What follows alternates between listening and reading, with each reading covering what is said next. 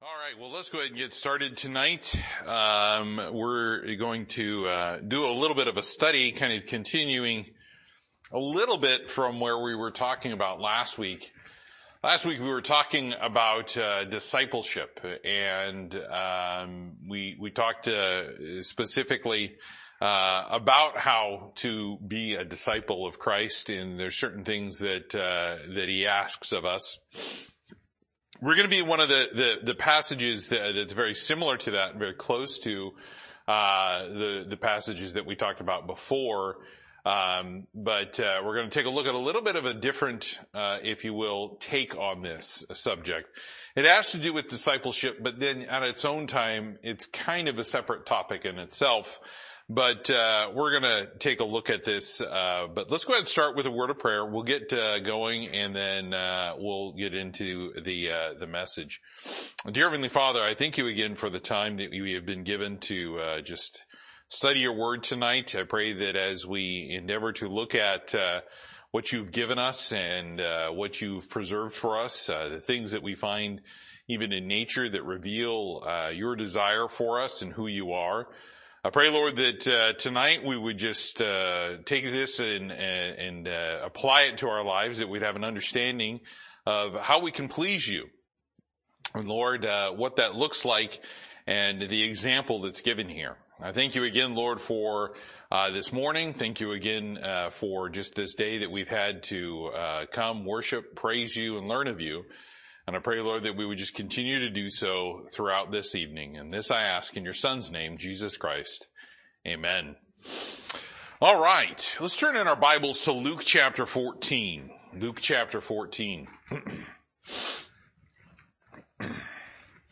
I'm going to preface this. I am not a chemical engineer. So if I misspeak on something as far as the exact process, I apologize in advance, but you'll get the general understanding of this. God has made it fairly simple for us to grasp these concepts. And that's one of the things I really, truly enjoy, about God is he makes it simple. And then if you really want to get into some complex stuff, you can.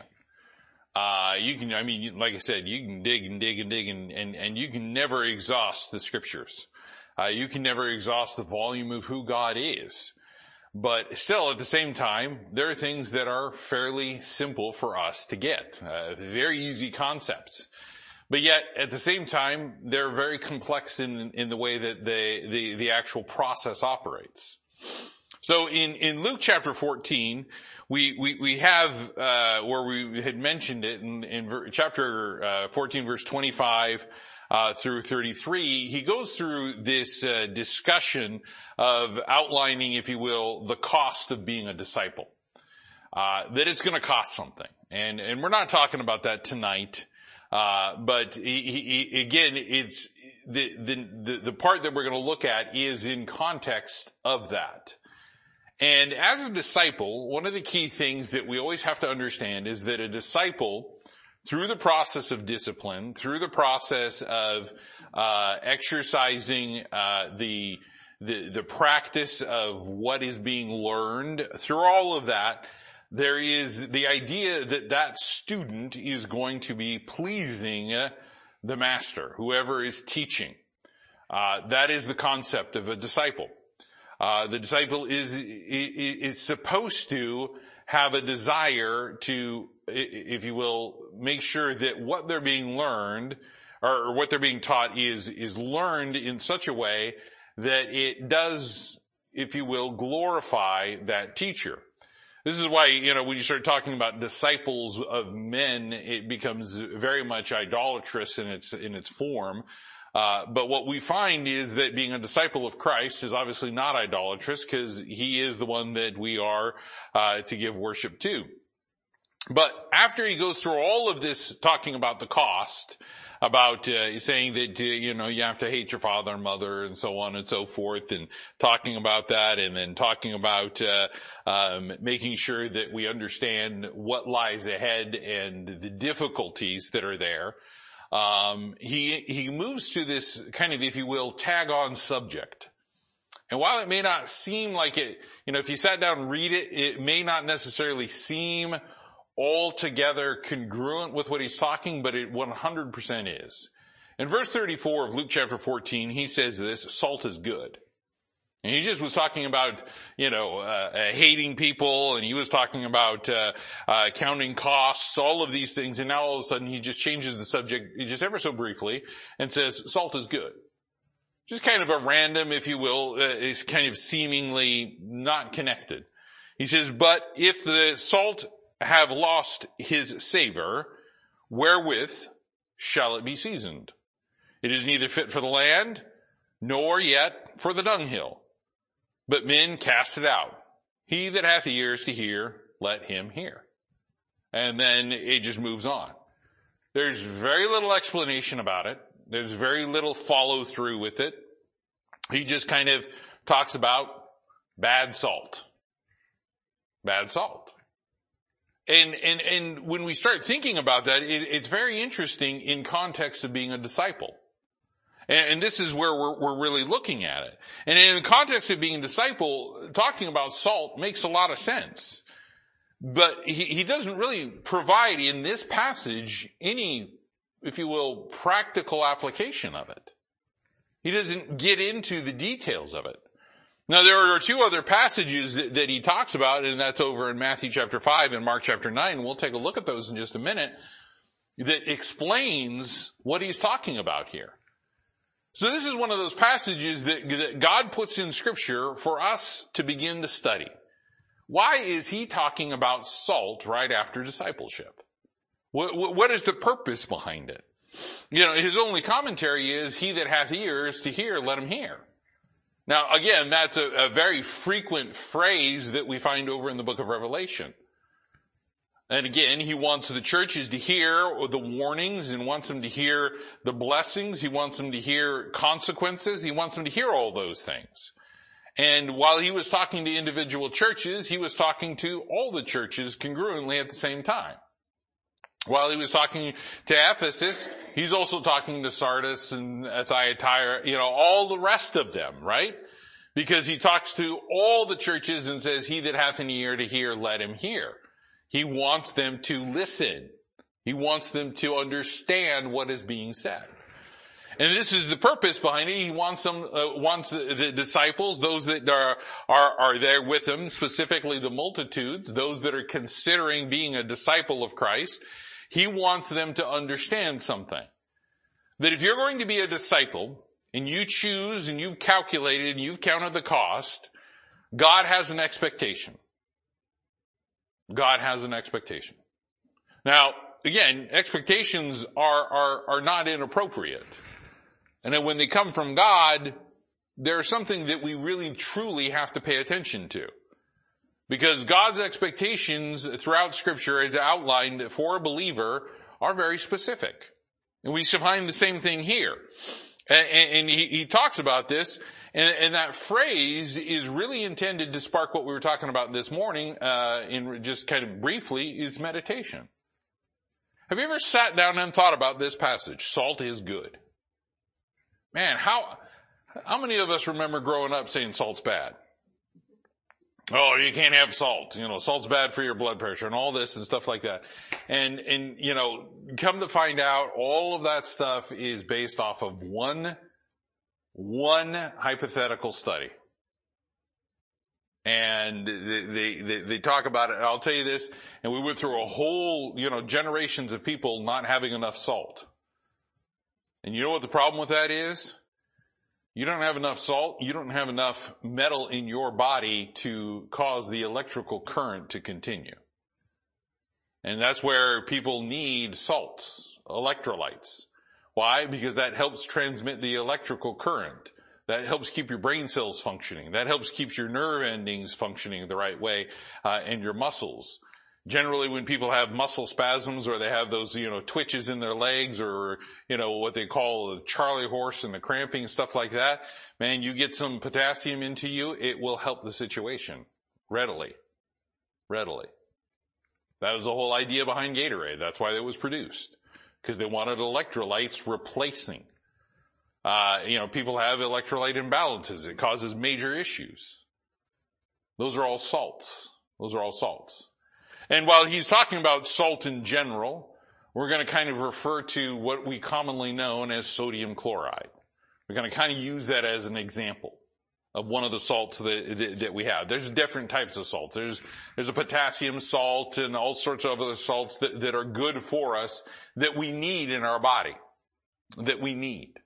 Sodium is a good one to have because, again, it helps with those, all of the things that we need for digestion. I'll give you an example. Sodium chloride is important because what happens in the process is it pulls the sodium away and it pulls that chlorine away. It takes that chlorine, and you know what it begins to do when it mixes with certain fluids, say like water and things of that nature? It creates a hydrochloric acid. Want to know why hydrochloric acid is important? Because that's what's in your stomach and helps digest your food. People that have issues with digestion and they talk about acid reflux and they talk about all of that stuff going on, I guarantee you gradually increase your salt intake. It will help combat that because, again, you're getting more of that chlorine in there to create more of the hydrochloric acid to help digest the food properly. Now, as we look at this here, we find that God says it's good. And this is meant to, if you will, to spark that meditation, if you will, to kind of leave a breadcrumb trail for us to find the principle and the meaning behind it and how this is related to discipleship. And he explains this in a parallel verse, and this is where we're going to take a look at the one over in Mark. So keep your place there in the book of Luke. Keep your place in the book of Luke, and let's go over a few pages, a few pages to Mark chapter 9. Mark chapter 9.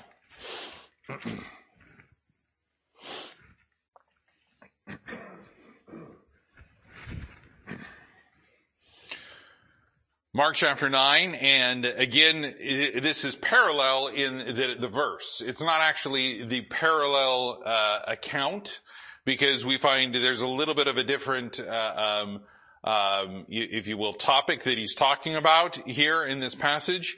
But at the very end of the chapter, again, he ends with salt is good, verse 50. Mark chapter 9, verse 50, salt is good. But if the salt have lost its saltiness, wherewith will ye season it? Have salt in yourselves, and have peace one with another. Now, this is an important thing because what we find is he's talking about this, if you will, illustration of salt. He's talking about it in the form of being a peacemaker. Now, it's interesting to understand that because if you separate, say, sodium chloride, what happens if you have sodium, raw sodium, and you throw that in water? Anybody ever do that in the science classes and stuff? What happens when you put sodium in water? It's a rather explosive, fiery reaction. It causes something to occur. Somebody took this cube, a good-sized cube of sodium, and threw it into a pool or a pond or a lake or something. I can't remember what it was. All I remember is it went down in, and the next thing you know is there's this detonation. And this column of water and smoke just goes straight up into the air, and I'm like, whoa. But then again, as the little bits of it that have exploded begin to fall down and they hit the water again, they're like, I mean, it was like combat. There was all sorts of stuff going on. Explosions and little pops everywhere. It was a pretty amazing thing to see. But that's what sodium does. I wouldn't necessarily call that a peaceful reaction. But when you have sodium and chloride together and the way that they're bonded together, the way that they are essentially one, sharing that one electron in that ionic bond, you know what happens? It becomes a very stable substance. You can't do much with it. But what happens is salt can lose its saltiness. Salt can lose its savor. And that's what this is about. This is what this whole subject about, if I was to give a title to what we're talking about unsavory salt. You know, when you put salt on your tongue, you have an expectation of what it's going to taste like. We put salt on things to make things, if you will, to enhance the taste, to enhance the flavor, or to really draw some things out. Even Job talks about that. You know, that whole concept where he talks about the white of an egg, you got to put salt on it. Why? Because you ever had just plain egg white with no salt on it? It tastes like nothing. It doesn't have any flavor to it. But here he's talking about the idea and the concept of having salt is going to help keep the peace. Having salt with one another is going to help keep the peace. And that makes perfect sense when we begin to understand where he starts talking about how our speech should be with grace, always seasoned with salt. You realize that if you're not having grace in your language, you know what creates problems? Ungraceful speech. Speech that is not communicating grace of God to help somebody and to edify somebody. That just offends, and that creates rifts, and that creates problems, and that creates breaks in relationships. So what we have here is we've got God beginning to communicate why this salt is important. Why this salt is important. And again, as a disciple, we have to understand that there's a certain savor that God wants with our Christian life. And some people will talk about this saltiness, you know, in the form of witnessing to another person, saying, well, you know, you have to have salt and communicate with that person and tell them about Christ. And okay, I understand what people are saying with that, but this is talking about something very specific with God. Disciples of God, specifically. Because as we look at this, you know, and you think about it, salt that is corrupted in any way, shape, or form is not fit for anything. It won't do what it's supposed to do. You take salt and you can put salt, like they did over there. There was Abimelech, and what did he do? He destroyed the city, and what did he do after he went through and destroyed it? He salted the ground. Why did he salt the ground? Because he didn't want anything to grow. It created a problem with the balance of the soil, and nothing would want to grow. If you really truly want to take ground and ruin it for crops, go just put a bunch of salt in there. You have to put a lot of salt on that. You have to determine to do that. And the idea is that nothing will grow. That's good salt. But if salt is no longer fit for its use, then it's not going to prevent unwanted growth. You know what? It's not going to help yield those nutrients to promote growth. And he talks about it over there where in Luke chapter 14, going back over there to Luke chapter 14, he says, it is not fit for the land, nor yet for the dunghill. It's not fit for either one. Now, why in the world would you put salt on a dunghill? Now, I know this is good, excellent discussion. You know, hopefully you guys have already ate.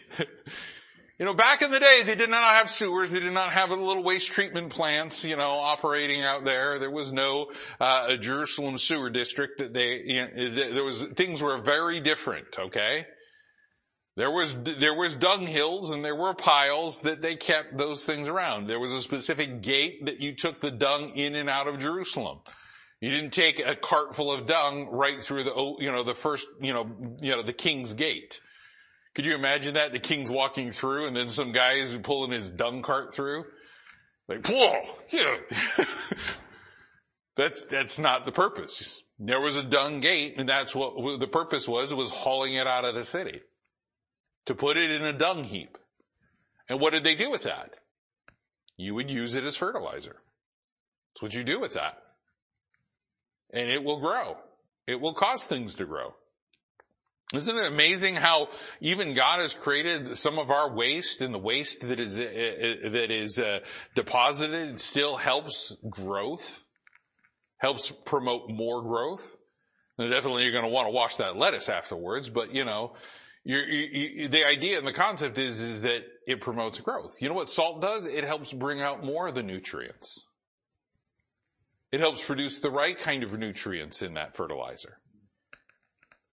There's the chemical reaction that begins to occur as that salt and the chlorine break down, and it creates new chemicals that are in there, or whatever other salts that are used, and you meant to draw out those, the nitrates and the potassiums and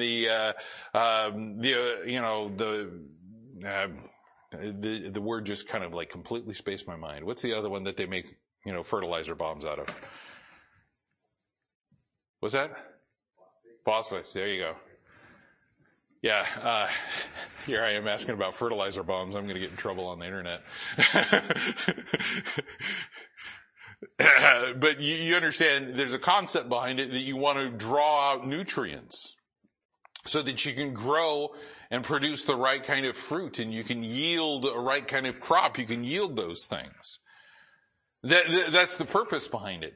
But if the salt isn't even good for that, if the salt isn't good for preventing sin in life, and the salt isn't good for helping things grow, and specifically things that we may look at as bad, but we see that there's growth in there, that the Lord turns those things that were bad into something that is good, and we see His glory, and that salt isn't there, and there's no salt in us as disciples of Christ, then we are basically not fit. You know what happens in that case? You've got a Christian that has essentially become idle. There's no reaction. They're inert. Now if we think about that and think about the ineffectiveness, as every believer, there's supposed to be an effect that we communicate to someone else. There's supposed to be an effect in people's lives. When we interact with them, they should know, as I said this morning, you don't go around telling people that you read the Bible. You demonstrate it through your actions. And if a person is to the point of where they're, as a disciple, as he's talking about, salt is good, but if it is not salty and it's not serving its purpose, it's not fit for anything. A disciple that is not producing the right kind of effect, and if you will, a savor unto the Lord, is not fit for anything. Almost kind of has, if you will, some kind of, if you will, brings to remembrance what's going on over there in Laodicea, right? He said, whether you are hot or cold. He said, you're neither. I'll spew you out of my mouth. I mean, he makes it very clear there that they've become complacent. They've become idle. They've become ineffective. They have essentially become an inert Christian. And I'll tell you, one of the major pushes today for Christianity, for churches, is that they will become an inert, it will have an inert effect on social issues. That it'll be, if you will, something that is of no importance. A police officer was put on suspension just for saying something about gay marriage. He quit because he said he wasn't going to remove it. And you know what the issue was? Is he just posted something that said marriage is between a man and a woman, and it's typified with Christ and church, and therefore, there is no thing that we need to have with gay marriage. Got in trouble for that. He was expressing a religious belief, which is protected under the First Amendment, by the way.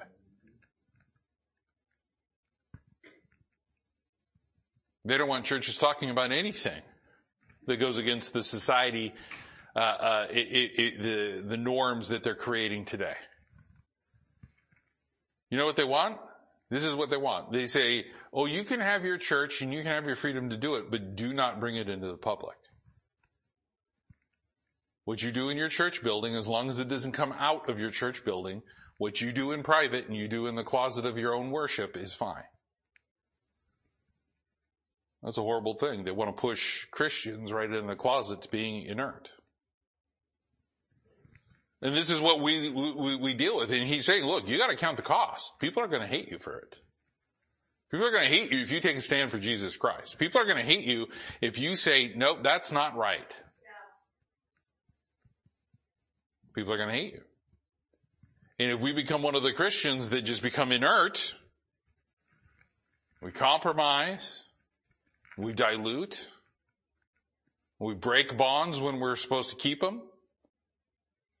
Problem is we become unsalty salt, unsavory salt. The only way for salt, because, we're talking about table salt here, sodium chloride, to really truly lose its saltiness, from a chemical perspective is that there has to be a chemical reaction to occur. I mean, salt lasts a long time. I mean, salt's been around for a long time. You go to a salt mine, go lick the rock. No, don't lick the rock. That's just a bad idea. That salt's still going to be salty, isn't it? And it's been there for several hundreds of thousands of years, right? Not billions. I hate to disappoint you. But it's only been there for a few thousand years. That salt's there. It still hasn't lost its saltiness. The ocean, this is fairly salty. It hasn't lost its saltiness because of the amount that's in there. And when you have something like sodium chloride, which is a very stable substance, and the reason is because that chemical bond is so tight. As they're sharing that one electron, and they're holding on to it. And here's the thing, is they're happy to be together. The sodium atom and the chlorine atom are happy to be together, sharing that, and if you will, becoming one and holding on to one another. That's what we call the ionic bonds, right? You're like, man, I didn't know we were going through high school chemistry again. Yeah, okay, sorry. You're like, well, I didn't take high school chemistry. This is all new to me. I don't even know what an ionic bond is. I thought ionic was the name of a, electric Kia, or actually Hyundai. But, the fact is that that bond that is there is a very stable bond. It takes a lot to break it apart. And it's a very interesting bond in that you can add a bunch of water to it and to dilute it. But eventually, as that water disappears, that bond creates again because of how strong it is. And you can make salt from what is dehydrated there out of the water.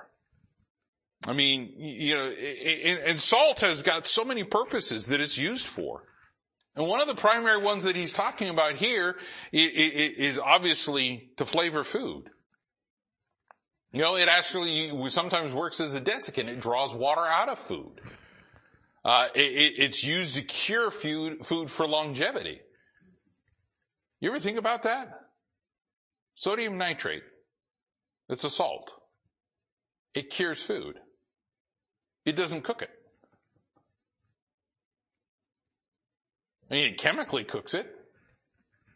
But that's interesting. It's cured. It's salted. It creates a certain type of flavor to it. They use salt over there in the Rust Belt for traction on icy roads. Different kind of salt specifically, but it's the one that's there, and they use it, and it ruins your car. Which is why you never buy one from a place that uses salt. Never buy a used car from a place. And this is why that little Carfax is so great. You can go in there, check online, and go, oh, it's from Ohio. Oh, it's from Indiana. Yeah, I think we're going to skip that car. Because you don't want a place, you're going to have rust. You're going to have rust issues. Rusting through brake lines, rusting through gasoline lines, rusting through everything. Because that's what rust does, or that's what salt does. But it creates great traction. When we had icy stuff here, not too long ago, there was some salt that was put out there on there to help make sure that people didn't slip when they were coming into church. Actually sea salt. Sea salt is being used as a natural, it has been for generations as a natural antiseptic and an anti-inflammatory. Salt is good. Jesus Christ said salt is good. And we find that there's multiple purposes for it. And we can take a look at all of that and say, those all have application to the Christian life. Talking about, things that may not be, really, if you will, delightful right now can be made savory with the application of it. Things that we look at that we want to ensure that we're, in it for the long haul, long suffering. That requires salt, as he said over there in Mark chapter 9, verse 50. We realize that it helps, as get moving and keep forward movement in our Christian life. Sometimes when we've become cold. It helps us to really truly get rid of the bad things with the antiseptic and help reduce some of the, if you will, inflammatory responses and the inflammation that occurs in our life that doesn't need to be there. This is what salt does. And even though salt doesn't destroy all bacteria, you know what it does? It creates a little bit of a hostile environment for them because it dehydrates the bacterial cells. It's not like an antibiotic or some sort of antibacterial soap or something that kills it instantaneously. It just creates a hostile environment. And I'll tell you, sometimes we have to create a hostile environment in our life specifically for sin. We have to have hostility towards it. You don't want it. So you know what? Have salt in yourselves. Salt is good. Salt is good. Specifically when we're talking about it in the form of grace, as we had mentioned. But as we think about this and continue to think about it, for salt to have really lost its saltiness and to change its physical composition, truly one of the only ways that you can do that is to just dilute it with water. To break it down from its crystalline structure. And sometimes you can actually use electricity to try to do things with sodium chloride, but doesn't respond very well. But somehow you want to break that ionic bond. You want to pull them apart. You want to cause sodium to lose its electron and chlorine to gain that electron, and you change the chemical composition of it. You change what's going on with it. But as a disciple, as somebody that is a Christian, we are considered salt. I understand he's talking to the nation of Israel, but if you go over to Matthew chapter 5, there is a parallel here. Matthew chapter 5, and in verse 13, he says, "Ye are the salt of the earth. But if the salt have lost its savor, wherewith it shall be salted? It is henceforth good for nothing, but to be cast out and to be trodden under the foot of men." He says, all you do use it for is just to throw it down on the ground, and it becomes part of the dirt. It goes back to where it came from. And he says that, specifically talking to believers here, he's saying you're salt of the earth. We can't lose that saltiness. Think about what happens during the tribulation period. There's gonna be a very big drought of Christianity. There's not gonna be a lot of believers. Be very, very, very, very, very few. Talks about a remnant for Israel. The whole world is, if you will, absolutely excited about the Antichrist and is excited that God is not part of their knowledge any longer.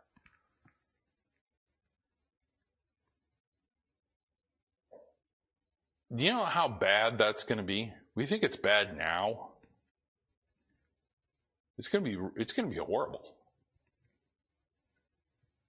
To have no salt or very little,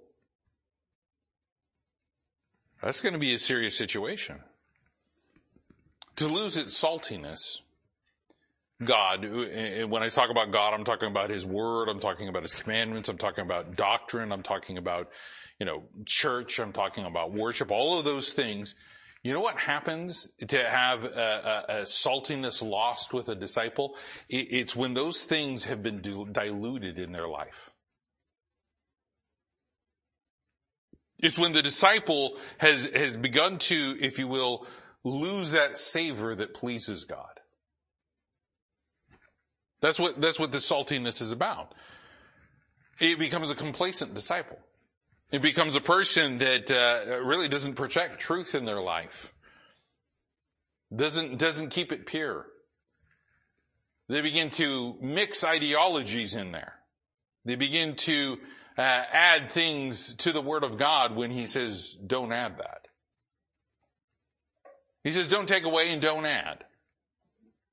And people are always taking away, but now we see churches adding and adding and adding and adding and adding and adding and adding and adding and adding. And you've got what, is a 2-hour point, 2-hour time frame or that they come to quote unquote worship, but it's all about the performance, all about that. Some guy gets up there and says something for maybe 15, 20 minutes for something related to Scripture, doesn't even have a Bible out, doesn't even directly quote it, doesn't even say anything, but kind of promotes it from a humanistic perspective about, well, you're just all good and you just need to love each other and everything will be fine, right? No. Where's the Word of God? It's been diluted. It's been removed. That bond is broken. A disciple that mixes truth with anything else, there's a problem with that. So you have complacency where they're allowing the truth to be compromised. And then you have those that are actively engaging in, if you will, some sort of alchemy, trying to mix things together to produce different results that are never going to happen. That's the whole purpose behind alchemy. The alchemist sat there and thought, I can make gold out of all these other substances, and people would devote their lives to this. Why? So that they could produce gold so they could be rich. That was the purpose. It was the purpose. But they go through and they mix all these other things into Christianity, all sorts of other ideologies, whether it's humanism or socialism or even capitalism into Christianity. I understand what capitalism is, but what I'm talking about is I'm talking about the love of money. Those that Paul talks to Timothy about, those that think that gain is godliness. The richer you are, the more godly you are. That is probably some of the most blasphemous stuff that has ever existed. And you know what? It's actively being promoted today. That God wants you to be rich. And if you are not rich, you are out of the will of God. God wants you to be healthy. And if you are not healthy, you are out of the will of God. I'm like, really? Because sometimes, these bodies, they just kind of like break down. They're like a 75 or actually in my case, a 1973 Volkswagen. You never know what's going to happen. You're just driving down the road and next thing you know is all of a sudden you go, and you pull over to the side of the road and you have no idea what happened.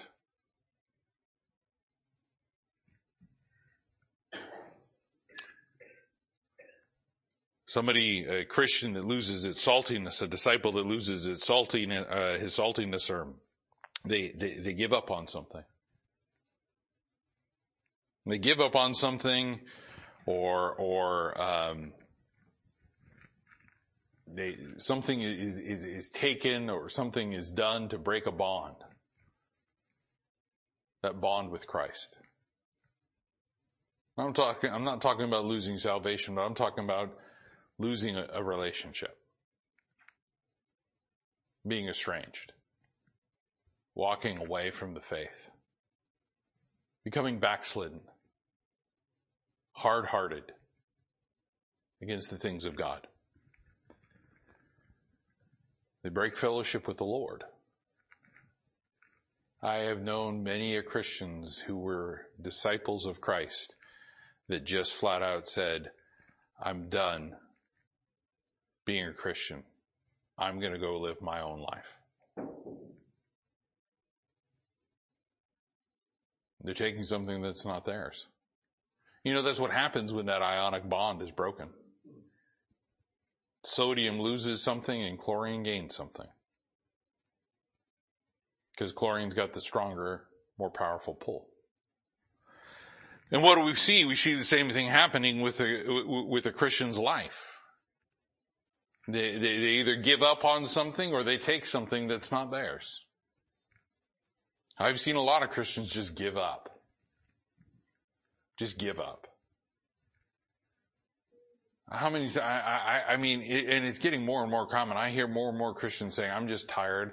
I'm just tired and I'm tired of the fighting. I'm tired of continuing. I'm just done. You know when you're done? When you're caught up in the air or you're dead. Till then, you're Jesus Christ. And as he said, count the cost. Count the cost. But I'll tell you this, the cost is always worth it. I mean, he died for me. It's always going to be worth it. It's always going to be worth it. But he wants us to realize it. He doesn't want us going in thinking it's all going to be, as people talk about, a bed of roses, a bed of ease, as the song says, or anything of that nature. They go in with the rose-colored glasses thinking everything is just so wonderful. And it's like, no. Things are going to be tough. But you know what? They are wonderful when Jesus Christ is present. It's miserable when he's not. It's miserable when he's not. A disciple that has lost its savor is one that they believe in Jesus, but they really don't want their life to be changed. They don't want to give up what they have. They don't want to give up what they think is more important. You'll hear them say, well, I know that the Bible says this, but, that really doesn't pertain to me, or I don't think that's part of my situation, or, that's a little bit antiquated and outdated, or, that was part of their social construct back then, and things like that. Look, if God says that it's a cultural thing, he will clarify it and say it's a cultural thing. And he does do that in Scripture. At one point in time, he says, we have no such custom. Saying, you don't have to do that. But one thing that is very clear is we find from Scripture that the Lord is saying, hey, these are things that we need to do. But somebody that is a disciple that loses his savor is one that says, yeah, but the Bible doesn't apply to me. I don't need to follow that. I can be a Christian and a disciple of Christ, but I don't have to do everything he tells me to do. That is a salt that has lost its savor. That doesn't taste right. It's been corrupted. It's been diluted. It's been polluted. So the question comes down to this: how do I maintain my saltiness? Now look, when I say how do I maintain my saltiness, I'm not talking about being salty like we talk about it in the world today, which means that your language is somewhat coarse and gruff. All right? We're not talking about that type of thing. We're not being, going into that nature. We're talking about specifically what the Lord is telling us to do. I want you to turn over to the book of Leviticus so you can see what I'm talking about. Leviticus chapter 3.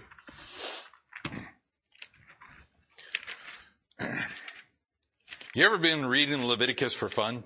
And that was a joke, by the way. you're going through the book of Leviticus and it's got a lot of stuff. Leviticus is, it's just, it is so rich. It is just absolutely packed with material. To try to exhaust Leviticus is going to be difficult. Even to attempt to go through it, you get through the first couple of chapters and you realize all of this is pointing to God. All of it is pointing to Jesus Christ. All of it is pointing in a messianic prophecy to Him. All of this stuff, and you're going through seeing it and you're like, wow, there's just so much. But as you've been going through this, you ever get to Leviticus chapter 3 and they're talking about all these sacrifices. They've been talking about the sacrifices in Exodus. And they talked about them over in Numbers, and they're gonna, he's talking about them more here in Leviticus. And as you go through this, and you get to verse 5. They're talking about these sacrifices. And he says here that, and Aaron's sons shall burn it on the altar upon the burnt sacrifice, which is upon the wood that is on the fire. It is a offering made by fire, of a sweet savor unto the Lord. Now that word sweet savor unto the Lord repeats throughout the Levitical law. Throughout what Old Testament, specifically these books that Moses penned. Over and over again, it talks about a sweet savor, a sweet savor, a sweet savor. And when we think about that, we want something that is a sweet savor. You don't like food that doesn't taste good. You ever bite into something that's just a little too south of funky? And you're just like, ugh, pugh. You spit it out because there's just something wrong with it. Or something that you put the first bite in, and I talked about this earlier, put the first bite in and you're going, I do not like this. This does not taste good. And you're like, I just don't want to do it. I just don't want to eat the rest of it. That's not a sweet savor to you. That's unsavory. That's unsavory. So you want to make something savory. So what do we need to do? We need to make sure that we maintain our saltiness so that we are constantly, as that living sacrifice in Romans chapter 12, we are a sweet savor unto the Lord.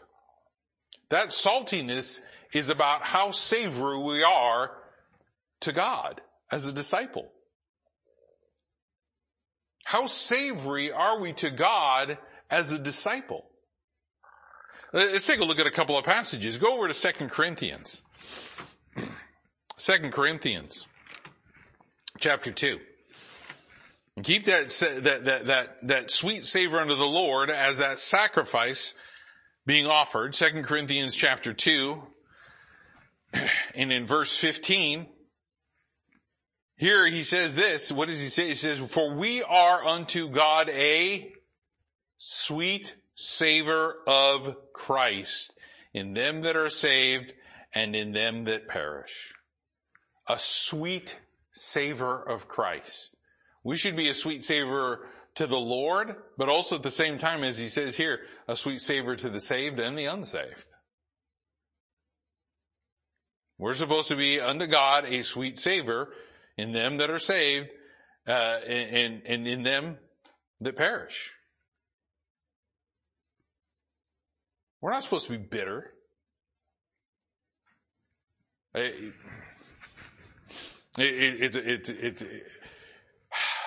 To know one of my friends is to really experience him. He's an interesting character. One time we had Chinese food and Amy was looking at the Chinese food menu and they always have one that's called like Happy Family, right? And they have one that's called Happy Family, and this one happened to call it Happy Family Reunion. And my wife asked my friend, he said to him, hey, do you want a Happy Family Reunion? And he just looks at her and he said, with just, absolute cold dryness that he is, and it didn't even bat an eye. No, I like mine sad and bitter. And I'm just sitting there like, I'm dying laughing. I'm like, it's just so classic. But you know what? Some people choose. They want the sad and the bitter. They want the sad and the bitter. They like that bitter, sour tasting stuff in their mouth. And I'm not talking about like that sweet and sour, like, you get a sour candy or something like that. I'm talking about something that is just so bitter you just can't bear to keep it in your mouth anymore. It makes you pucker so hard you suck your fillings out. That stuff. That's not what we are to be as Christians. He says, I want you to be a sweet savor. I want you to taste good. I want you to be pleasant. What is pleasant? Pleasing. Pleasing. Take a look at another passage. He says in Ephesians chapter 5. Ephesians chapter 5 and in verse 2. Ephesians chapter 5 and verse 2. He says, and walk in love as Christ also loved us and has given himself to us for an offering and a sacrifice to God for a sweet smelling savor. You realize that what Christ did on the cross was the best tasting thing God has ever had. We talked about it this morning, how it accomplished everything for salvation. In him, the fullness of everything dwells. He is our all in all of that. And it is a sweet smelling savor what he did. As horrific as the scene may have been, the fact that he would come and in love do that and give of himself in such a way as Christ loved us, giving himself, as he says here, has given himself for us an offering and a sacrifice to God for a sweet smelling savor. When we discount the cross of Christ and we discount our salvation, we lose our saltiness. We lose our saltiness. We're supposed to be a sweet savor, but we can lose that sweet smelling savor and become rather pungent and malodorous. Go back over to the book of Leviticus and see this. This is an important principle that we realize all of this, and you start tying it into this idea of sacrifice, and you tie it into a Christian is to be a living sacrifice according to Romans chapter 12 verse 1. We find in Leviticus chapter 2 specifically what the priests were supposed to do in verse 13. Back up to verse 12. As for the oblation of the first fruits, you shall offer them unto the Lord, but they shall not be burnt on the altar for a sweet savor. There's a certain one that wasn't to be done that way. But here's what he says. And every oblation of thy meat offering thou shalt season with salt. Neither shalt thou suffer the salt of the covenant of thy God to be lacking from thy meat offering. With all thine offerings thou shalt offer salt. You know how much salt they would have had to go through?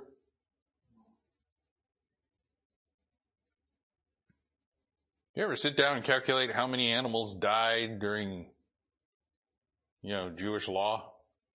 That was a lot. That was a lot. But it was to be done a certain way, and what was it to be done with? Salt. Why? So it would be savory.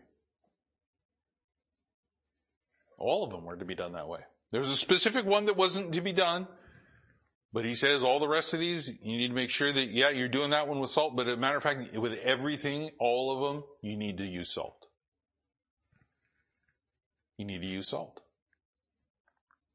This is what we as believers are supposed to understand. If we're to use salt and we're to be a sweet smelling savor, and God is saying that what was accomplished on the cross was done as a sweet smelling savor, all of these things being done so that they're pleasing unto God. A Christian, a disciple that isn't salty is one that is no longer pleasing. This is a person that is living outside of faith. It's a person that's living outside the will of God. It's a person that gives no care for what the Lord thinks. That is a disciple that is good for nothing. Take a look at 2 Chronicles. I want you to see this. And if you notice there in that passage over there in Leviticus chapter 2 verse 13, he talks about salt of the covenant of thy God. Go over to 2 Chronicles chapter 13. 2 Chronicles chapter 13. How did God signify his covenant that he made with David about his reign, about his lineage? And what does he say here? He says in verse, talking about this is obviously a while after, his death. And in verse 5, I want you to see this passage. He says, ought ye not to know that the Lord God of Israel gave the kingdom over Israel to David forever, even to him, to his sons, by a covenant of salt. Salt is symbolic of that covenant. Salt is good. When God makes a covenant, he'd seal it with the salt. Salt was there. He sealed this covenant of salt, if you will, with David. It's still going to be fulfilled in Jesus Christ. There's a covenant of salt over there in Leviticus chapter 2 verse 13. So when we start talking about salt is good and Jesus is talking to a bunch of Jewish individuals over there and he says salt is good, they understand why salt is good. Because salt is used in the sacrifices unto God to be sweet smelling savor. It's used in formation of the covenant that God has with man. Salt.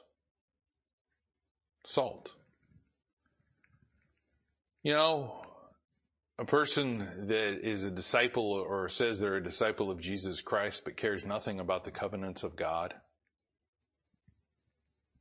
that cares nothing about what God has done for them, is the same kind of person that Esau was, despising a birthright.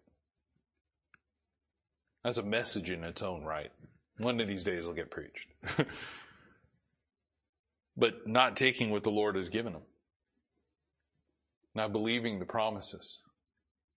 God has covenanted with us, saying all you have to do is trust Jesus Christ as your Lord and Savior. Whosoever calleth upon the name of the Lord, believe on the Lord Jesus Christ, and thou shalt be saved. Those passages, right? There's a covenant.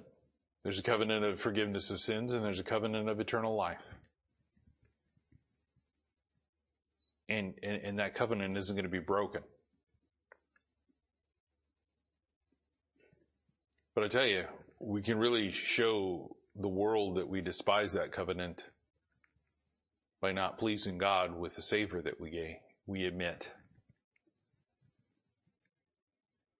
By not taking into account how important it is that our sins are forgiven, and how important it is that we have a home in heaven, and how important it is to live for Jesus Christ, and how important it is that he died on the cross and redeemed me, and I am not my own.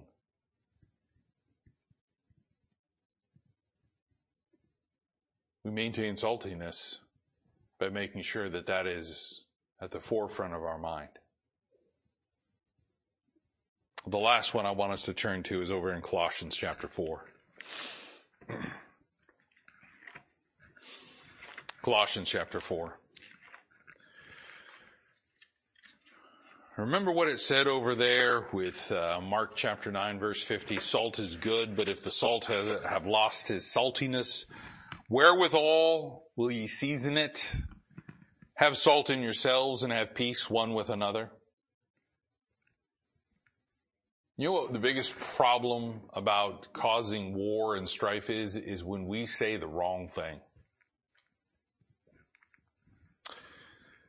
Colossians chapter 4 and in verse 6, let your speech be always with grace, seasoned with salt, that you may know how ye ought to answer every man.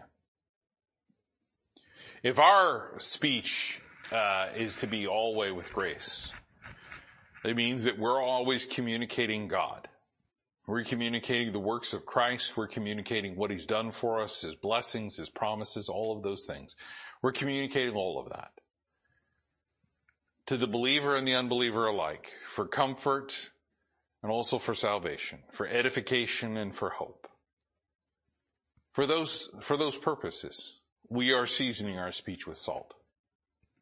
If we focus more on talking about Jesus Christ and his sweet smelling savor, then we are going to spend a lot less time talking about stuff that's going to get us into trouble. And if we have salt within ourselves, and we are showing that grace of God in our lives to other people, it's going to come out in our speech because it's going to be in our heart. This is why it becomes very important to take a look at these verses like that and realize that we can be pretty unsavory.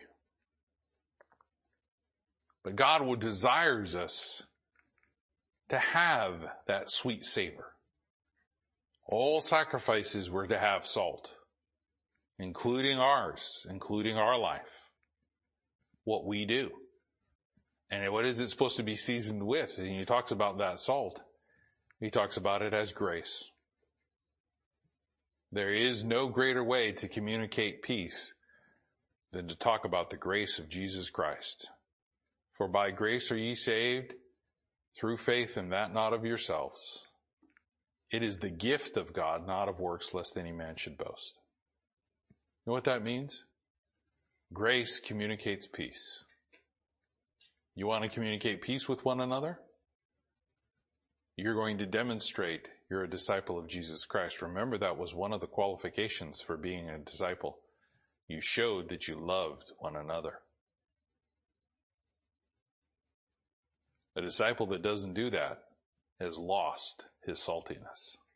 He is no longer savory, and he is no longer pleasing unto God. This is why we have to maintain that saltiness. This is why that comment about salt is good shows up right after talking about the cost of discipleship. Pretty important subject matter. Let's go ahead and be closed with a word of prayer. Dear Heavenly Father, again, I thank you for this time. I thank you again for an opportunity, Lord, to just look at this subject of salt and look at our lives and look at our lives as disciples of you and whether or not we're pleasing unto you. And Lord, I don't think anybody here doesn't want to be pleasing unto you and doesn't want to be that sweet savor that you've called us to be. But Lord, I pray you would just continue to work in our hearts that we would use that grace.